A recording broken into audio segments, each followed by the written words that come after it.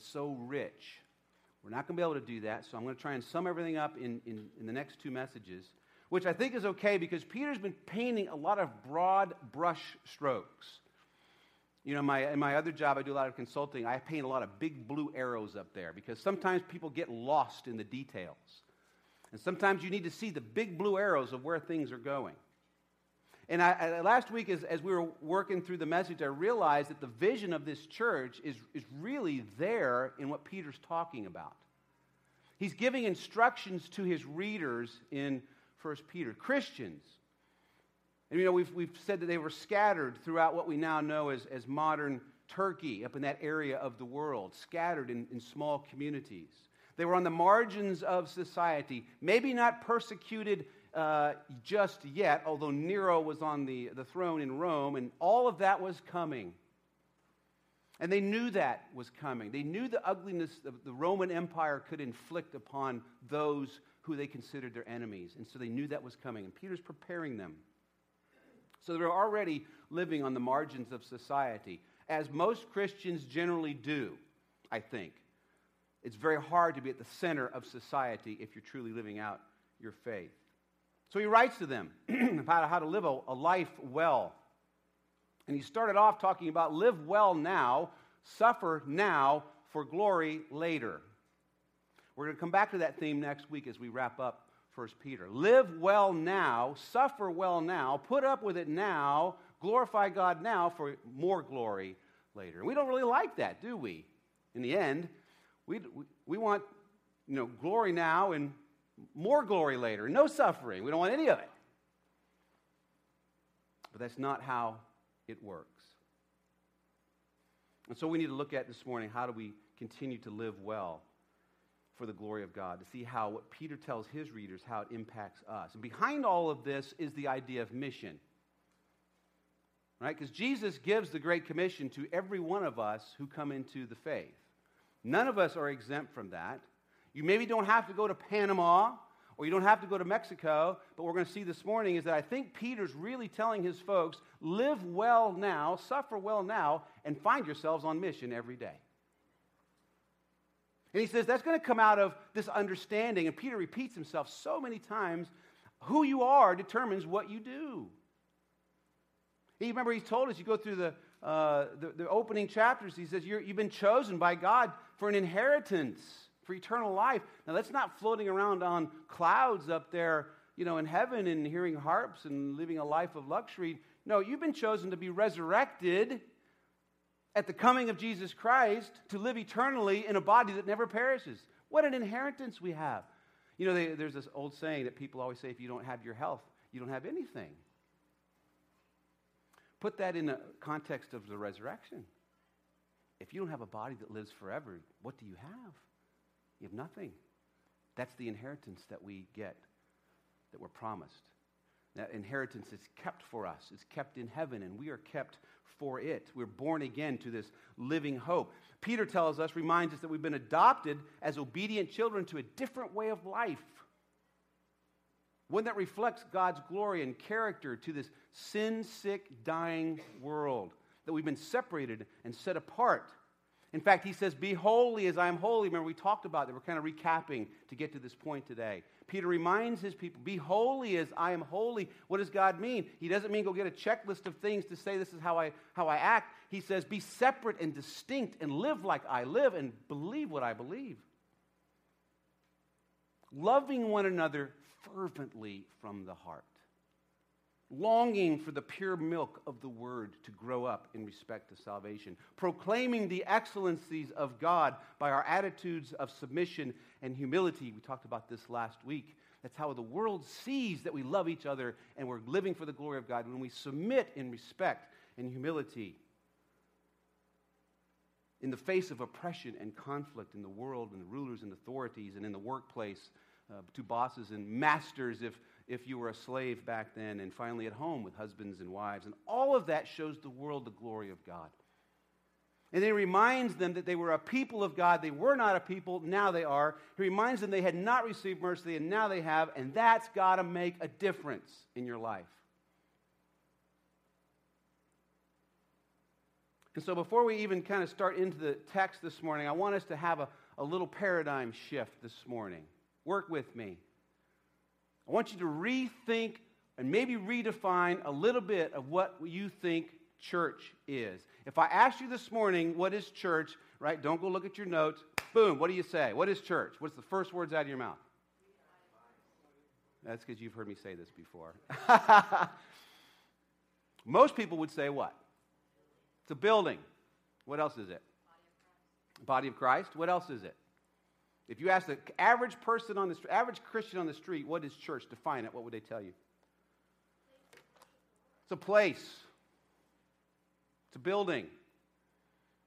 Maybe it's an event. Maybe it's a time. Yeah, we do church at 10 over here. And so what I want to try and point out this morning as we head into the scripture is to think of church differently. Not a place, not a time, not an event.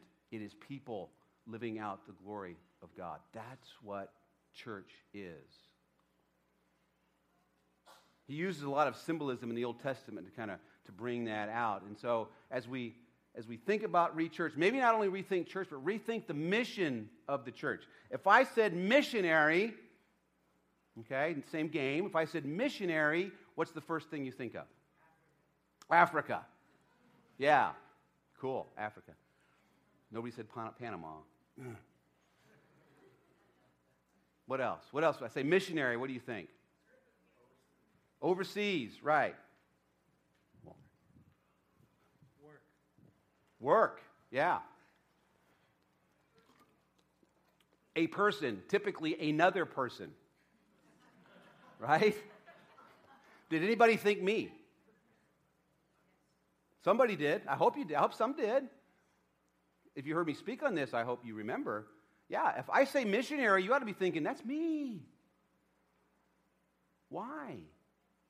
Jesus gave the Great Commission to all of us. In fact, I think we need to identify ourselves this morning again as a family of missionaries who serve. Right? Adopted, born again into God's family. Adopted, brothers and sisters, family. Missionaries, because we've been given the Great Commission, have we not? Everybody's job is to go make disciples who make disciples who make disciples. And we serve because that's what we see Scripture telling us how we live out our lives. Because Jesus came to serve, not to be served.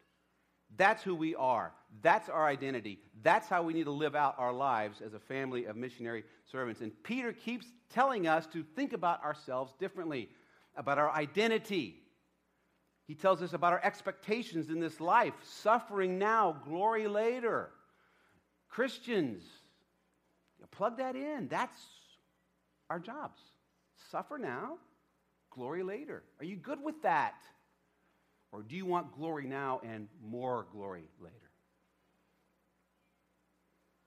He tells us about our relationships that got to change. We need to love each other differently than the world loves. We got to treat each other differently than the world treats each other.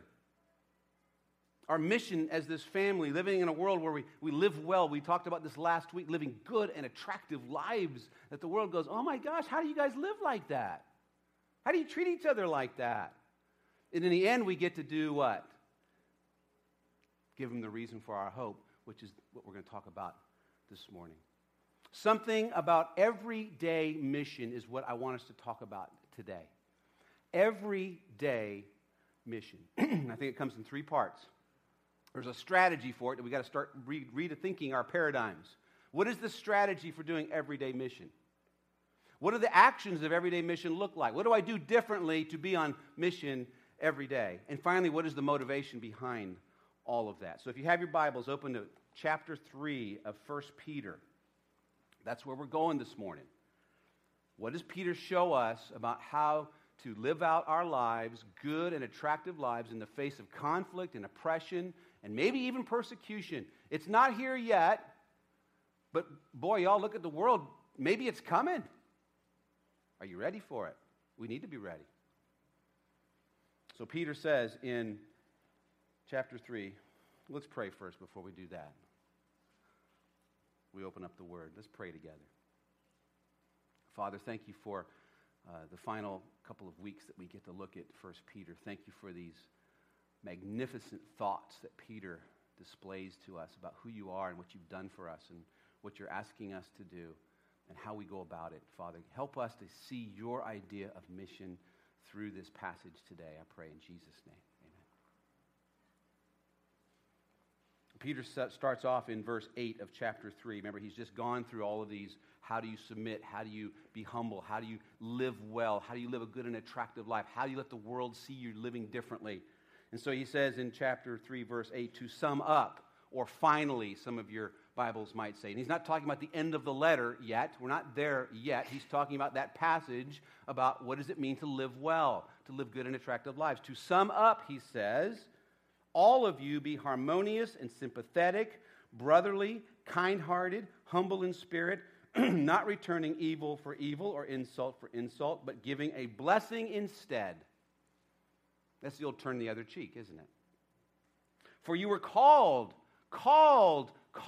for this very purpose, to turn the other cheek, to give a blessing when persecuted. You were called to do that, family of missionary servants, so that you might inherit the blessing. Suffer now, glory later. Y'all see it. He repeats himself over and over.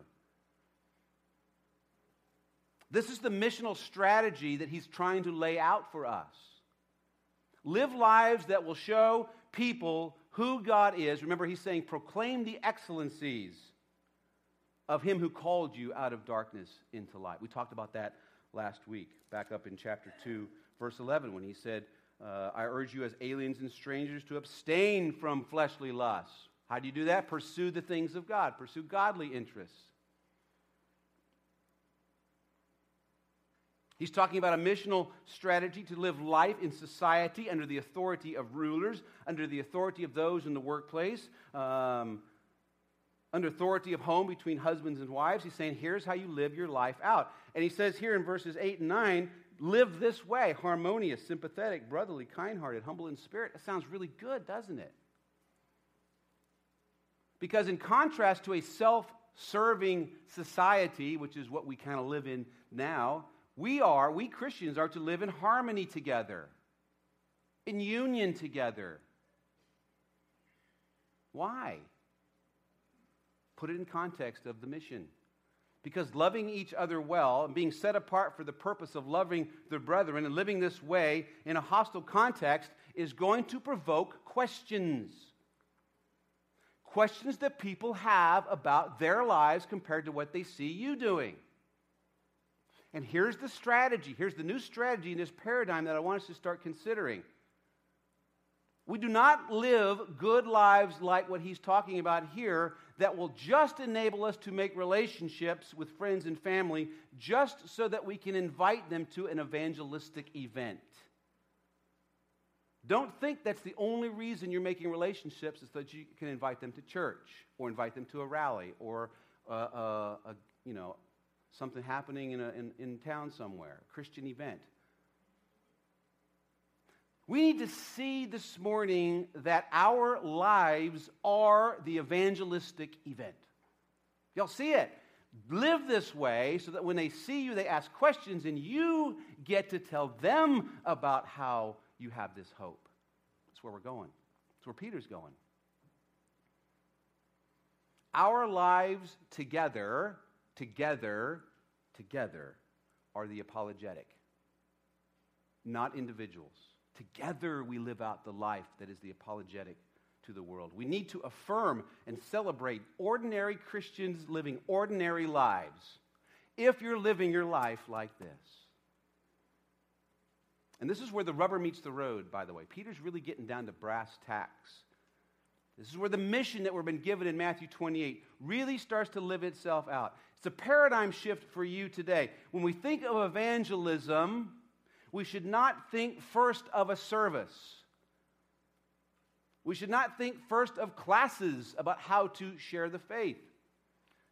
We should not think first about street preaching or door-to-door type handing out tracts and asking people what's going on in their life. Don't think about that first, although those things aren't necessarily bad.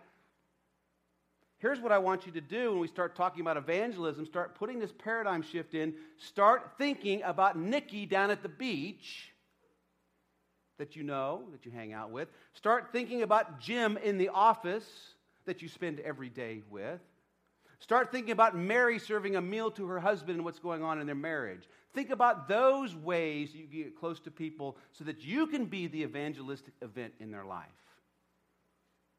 Are you all following me? You tracking with me, as they would say. Everyday mission. Everyday mission. Think of all the activities that make up your life. A lot of you would say, if I asked you, do you have an exciting life? You might say, it's pretty normal.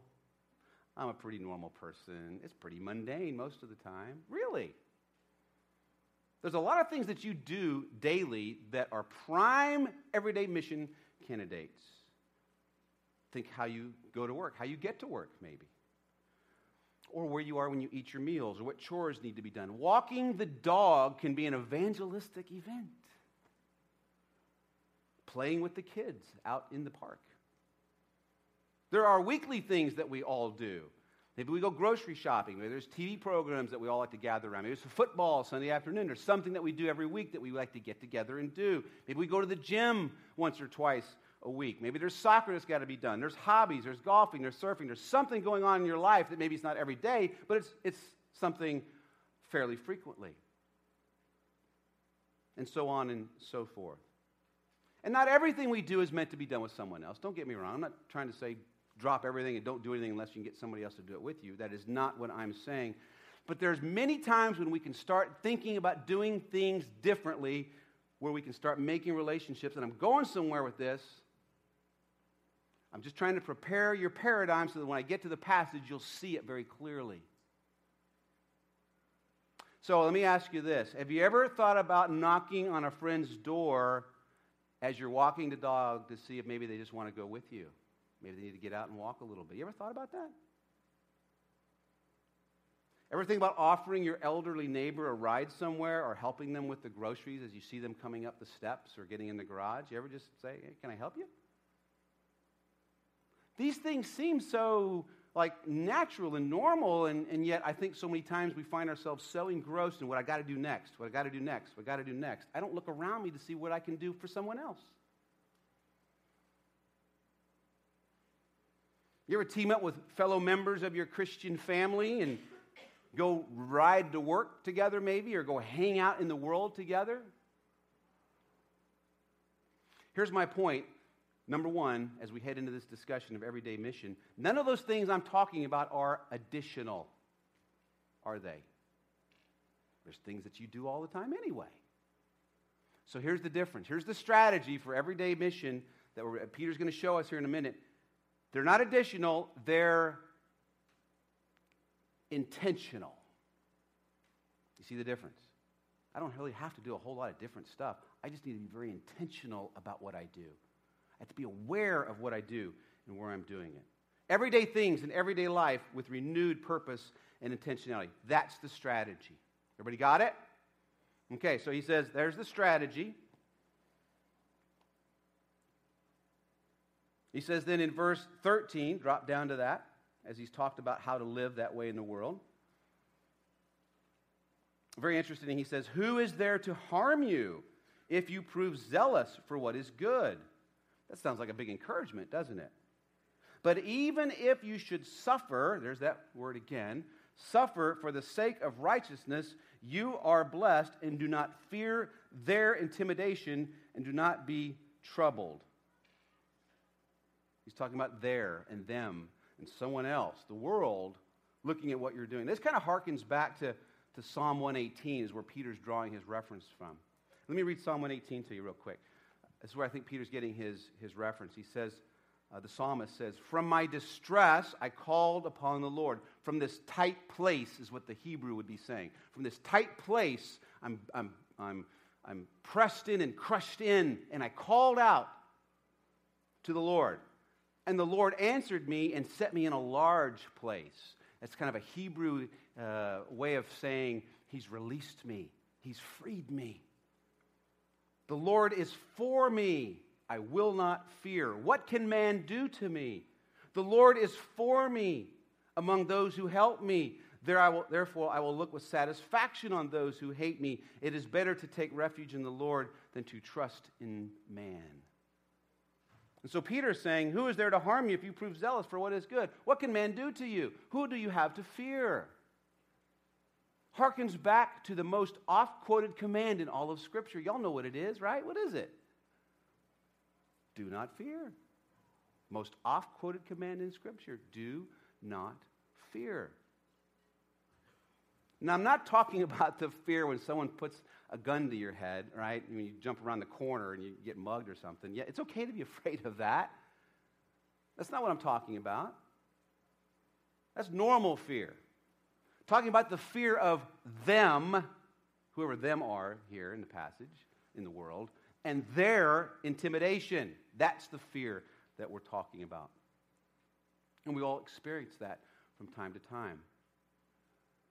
I heard a story once about a certain preacher that had a flight, used to fly around a lot. I understand where he's coming from. He had a bad flight, those bumpy flights, really going bad. You don't know if the wings are going to fall off. And he had a really bumpy flight one time, and it really scared him. And they can scare you, if you know. And he hated airplanes. And one time he sat down to a calm passenger who noticed the preacher was really nervous before this flight took off. And, why are you afraid, preacher? The guy asked him. Doesn't that Bible of yours say God is with you always? Well, that's not exactly what the Bible says, the preacher said. The Bible says, lo, I am with you always.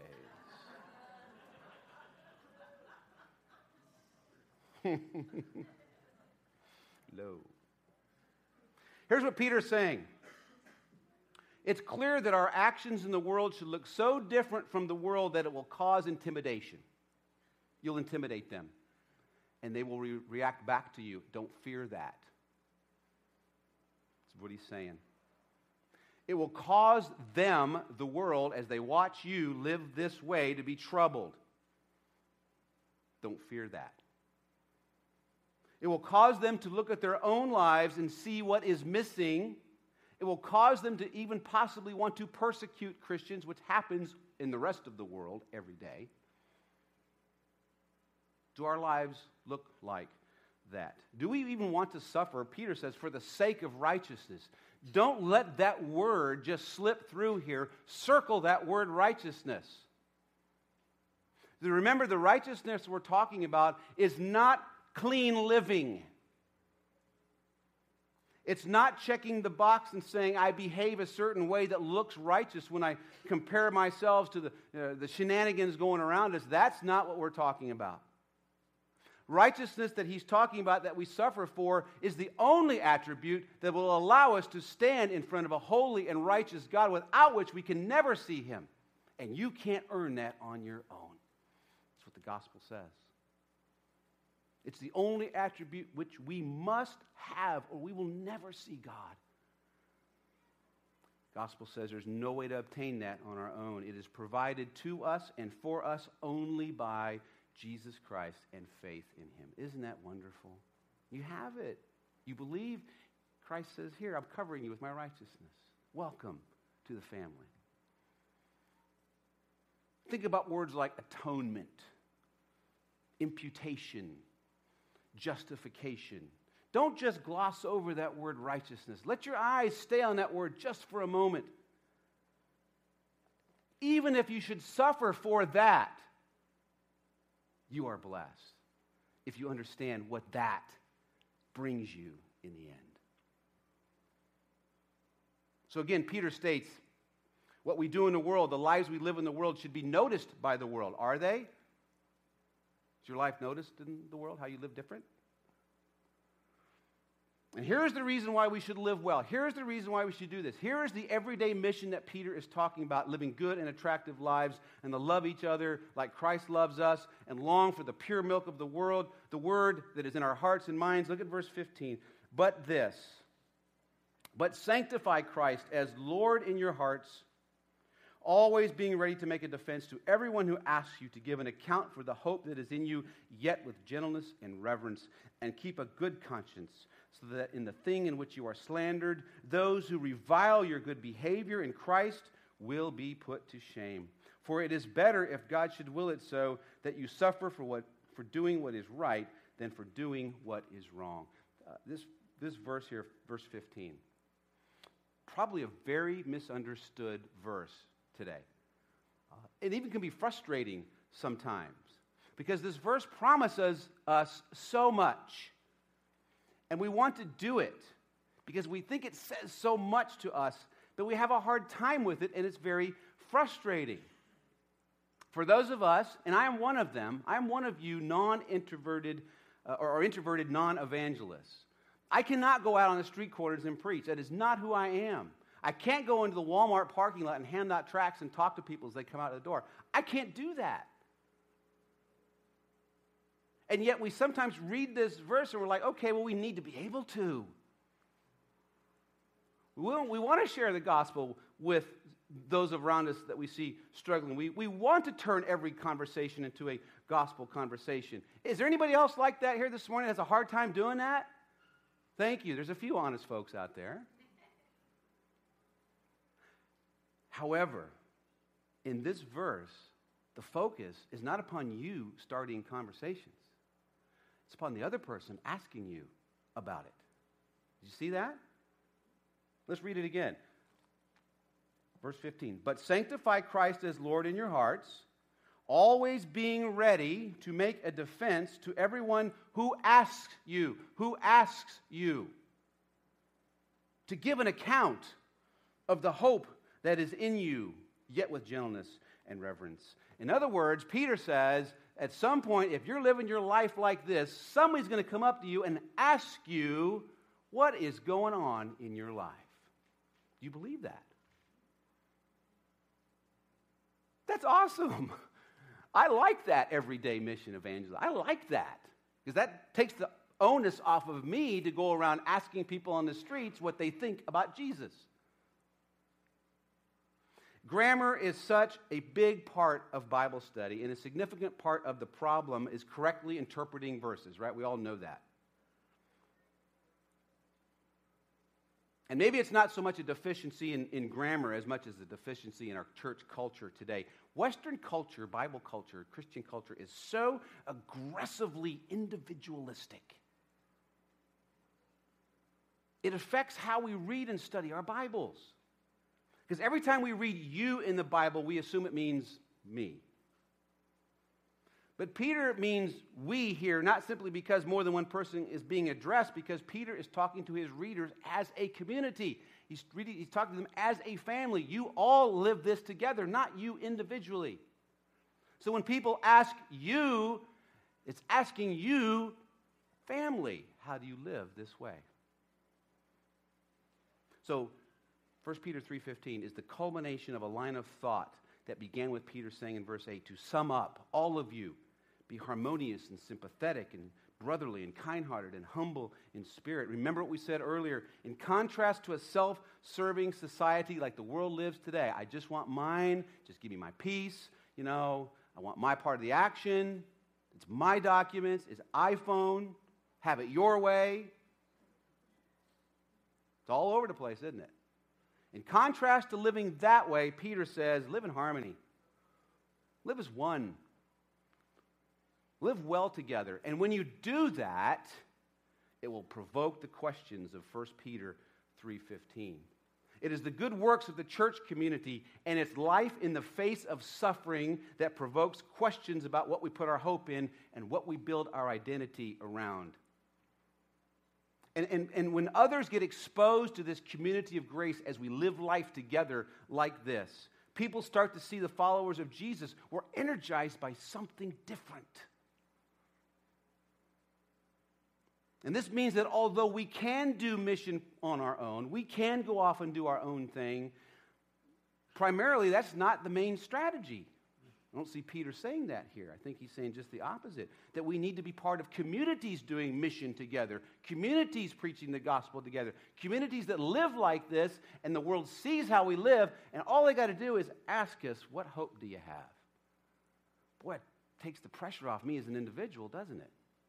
But it puts the pressure on me to live life with you, to live it well, to be harmonious and brotherly and kind-hearted and sympathetic. You can't be those things on your own, by the way. It takes another person to be kind-hearted too. It takes another person to be harmonious with. Peter's not talking about you as individuals. He's talking about you together in everyday life. Live this way so that the world sees it. A gospel community. It's a network of relationships. Maybe there's a regular meeting, maybe there's not. Probably sharing stuff throughout the week. Maybe it's house groups around a Bible study. But as we provide witness to the gospel change in our lives to this lost and dying world, we make relationships and share Jesus with them. Sometimes they're going to come to faith when we do that. Sometimes they are. And Peter's going to talk about that here in just a minute. Sometimes when we live our life like that, people get saved and we have a baptism. We celebrate like we're going to celebrate in a few weeks. Sometimes it results in rejection. People don't understand. They don't get it. Maybe they don't want to ask. But you tell them anyway. You carry the message anyway. You live that way anyway, but they still reject you. You got to be okay with that too. In fact, he talks about that. That happened in the day of Noah. Look at verse 18. For Christ also died for sins once for all, the just for the unjust, so that he might bring us to God, having put to death in the flesh, but made alive in the spirit. That's the gospel. In which also he, Christ, went and made proclamation to the spirits now in prison, who once were disobedient, when the patience of God kept waiting in the days of Noah during the construction of the ark, in which a few, that is 8 persons, were brought safely through the water. Now, a lot of people like to say, well, Christ went into prison, into hell, and preached to the spirits that were in hell. I don't think that's what this passage says. It says that the Spirit of Christ preached through Noah to the people back in his day the gospel that they heard, which was repent and get on this ark. And they saw Noah living this out. Noah was living this way. Noah was living the way God told him to live. And the people saw that. And maybe they asked questions. Maybe they didn't. But what happened was only 8 of them got on the ark.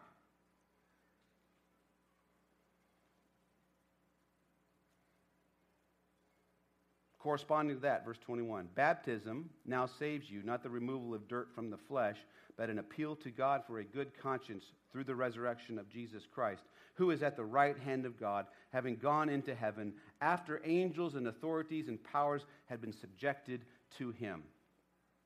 Baptism, he says, it was a symbol of the washing of the world and the destruction of the world, the old passing away, the new in the ark coming through it. It's a symbol of what God was doing in the world.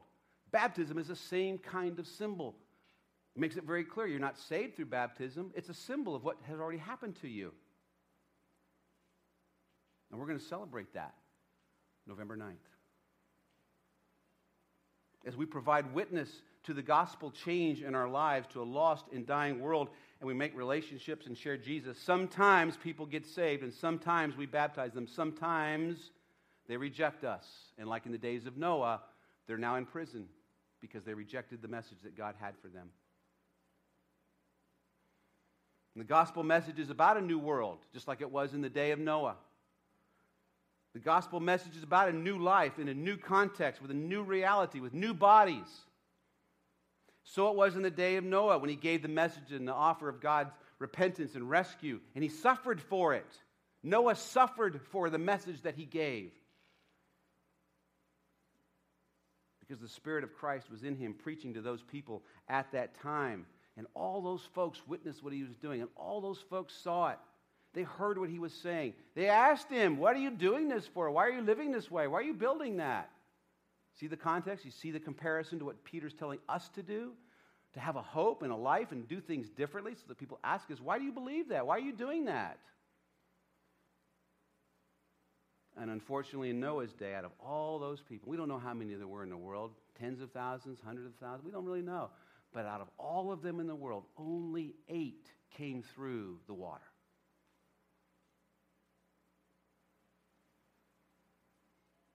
So what kind of actions, then, would we want to say we look at for everyday mission? What kind of things could we do? Gave an example of Noah and what he did. What can we do today? You know, Jonathan Dodson from Austin City Life Church in Texas, he says this: to be missional is not an event we tacked onto our already busy lives. It is our life. Mission should be the way we live, not something we add on to life. we can be missional in everyday ways without ever overloading our schedules. Do you believe that today? Do you believe you're a missionary and you don't have to do anything extra? Here's some examples. We have how many meals a week if you were to eat like a healthy, normal person? 21. Very good, yes. No snacks, just 3 meals a day. 21 meals a week. How many of them do you eat with non-Christians? Let's just try one. Just invite some non-Christian to lunch or dinner to your house or wherever. One time a week. Eat with them. Let them see how you live. You know, we live in a community where you can take bikes and walk so many places. And I get lazy sometimes too. You know, I don't know why sometimes I feel like I got to drive down to Clayton's to get a burger. I don't know. I need to start walking more and riding my bike more, okay? So I'm guilty of that. But I'm saying we need to do that because somewhere along the road from here down to Clayton's, I'm going to walk into somebody. I'm going to ride a bike next to somebody. Somebody's going to be out in their yard. I can stop and talk with them. I was going to Clayton's anyway. Stop and talk with them a little bit. Strike up a conversation.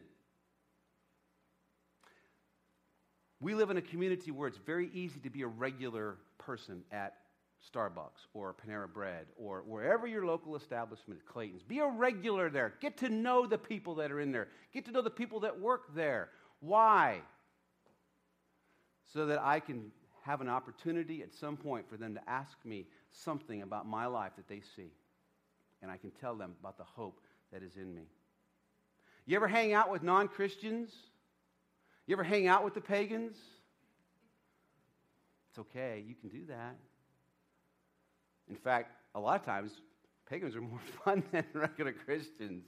They're having fun in the world. It's kind of sad. We'll talk about that in a minute. It's okay. Hang out with the pagans once in a while. Go be at the beach with them, or go be at the soccer fields with them, or go somewhere with them. Your friends at work. You have friends at work that don't believe. Find a way to be with them. Hang out with them. Talk to your coworkers about something other than what's got to be done for that day or that week. Here's one. How about volunteer with nonprofits? I know a lot of you do. I'm very blessed to have folks here who work either at a nonprofit or they work as a volunteer. And that's awesome. That's an awesome way to be in the world and to let people get to know who you are. And a lot of you like to do that anyway. Participate in city events. We have so many city events here we could be part of. And I think so many times we choose to not go because we don't really want to be involved, or we already did our Christian thing for the week, and so we're done with that. We have a city where we can really be involved and do things. And how about serving your neighbors? How about seeing somebody next door who needs help with something? Just say, hey, can I help you? Hey, is there anything I can do for you? Something very simple like that. Everyday mission strategy brings us to everyday mission actions. It's not a law. It's not something you have to do. It's not a list of things we must do. It comes from the right motivation. What is the right motivation? What is the everyday mission motivation? Look at chapter 4, verse 1. Therefore, since Christ has suffered in the flesh, arm yourselves also with the same purpose. Talking about motivation, purpose. Because he suffered, because he did these things, you should be ready to do them too.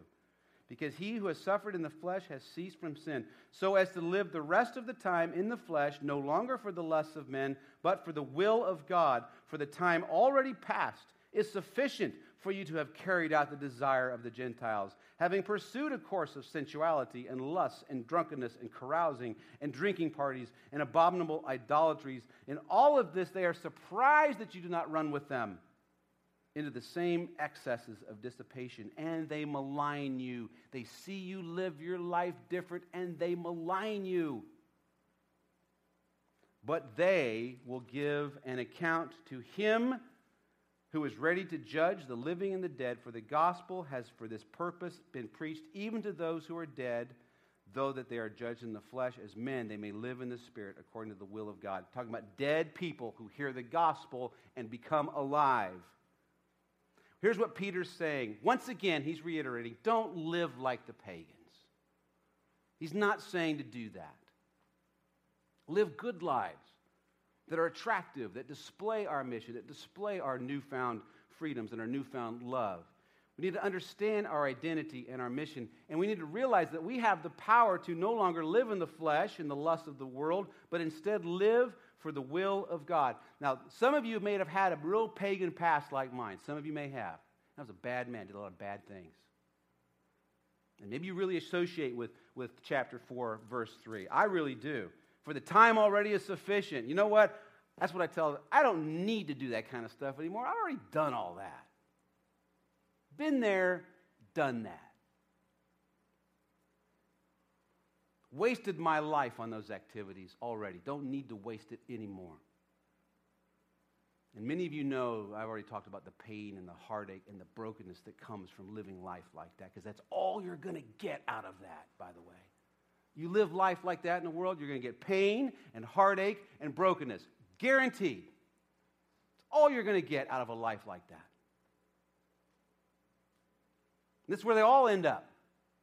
Brokenness and loss and depression and sadness, and the list goes on. Peter is reminding us that since Christ suffered in the flesh, we would expect to suffer as well, and don't live like that, and don't worry about when they malign you, because you don't. Suffer well.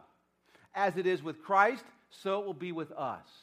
Boy, there's a good one to write in the margin, isn't it? As it is with Christ, so it will be with us. Jesus said that's what's going to happen, didn't he? Because they hate me, they're going to hate you too. Because you live like me, they're not going to like that. And if you join yourself to Christ in his suffering in the flesh, you will have ceased from sin. It won't have its power over you anymore. You'll have victory over the temptations of the world. Last week we said that that was one of the ways that we live good and attractive lives, to turn away from that mess and turn towards pursuing godly lives, to turn it to something else, godly living. And so there's that context for motivation. We want to close this morning and look at 3 things that we can use for motivation to be everyday missionaries. It's about a relationship. And the core elements are this: loving Jesus, loving people, and loving life. Love Jesus. You know, our enthusiasm for evangelism doesn't begin with the act of evangelism. You know, if someone's just telling you to go out and evangelize, you know, ultimately you're going to feel useless. You're going to be driven by guilt because we tried turning all the conversations to the gospel at work, right?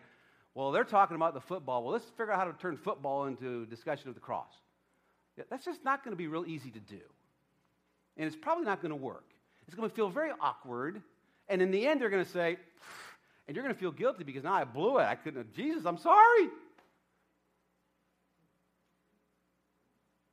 You know, or we go down, we knock on a few doors, and nobody wants to talk to us. I'm like, well, I didn't really want to knock on the doors anyway, but I know I got to do that because that's part of being an evangelist. And so I'm going to knock on my neighbor's doors.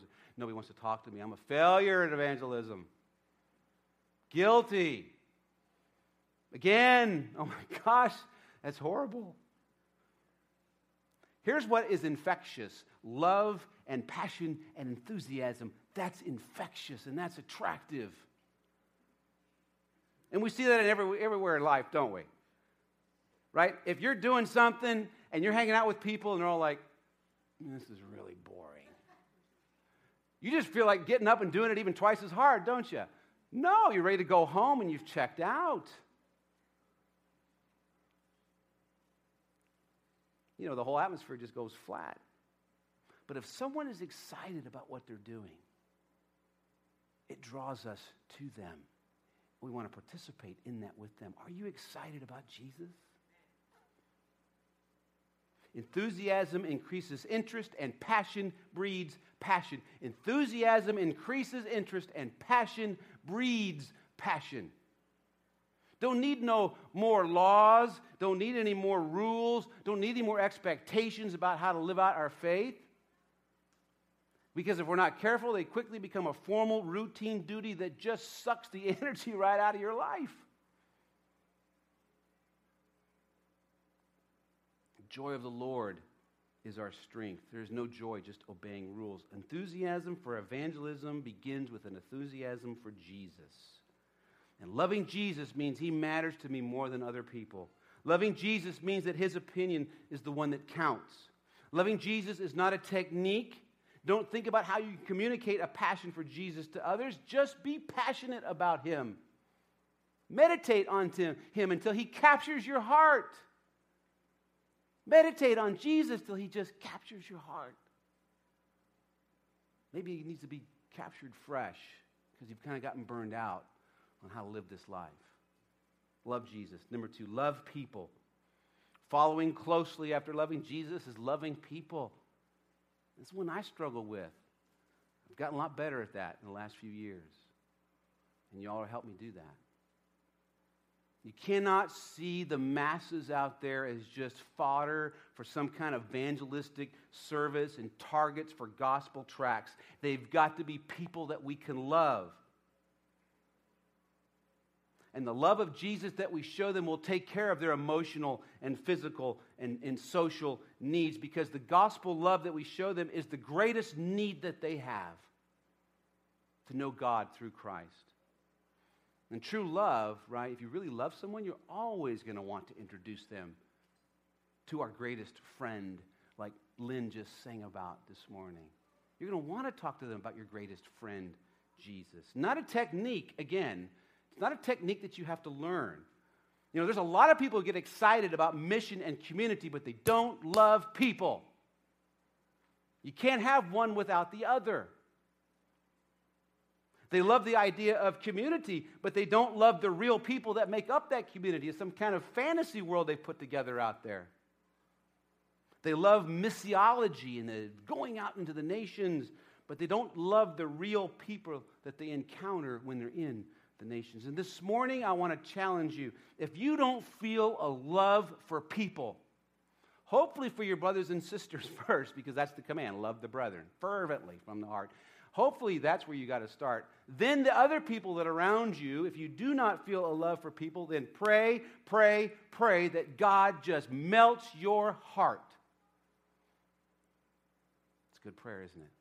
Jesus loved people, died for them, incurred the wrath of God for them. Maybe we need to rethink how we love people. Maybe there's some specific people that you need to be praying for. Maybe it's persons in your life. Maybe it's a people group. Pray for them and how you can be part of their life. Not additional things, intentional. It's not additional, it's intentional in life. And finally, so love Jesus, love people, and then love life. We need to be people who love life. This life that God, yes, it's a broken world, and yes, it's far from ideal, and yes, we're looking forward to that day when all things are made perfect. But God gave us a life. We should love what he's given us to do, even if we suffer. That's the point. Christians should love life more than anybody else. We know the world is a display of God's glory. We know it's marred by sin. We know it's scarred by suffering.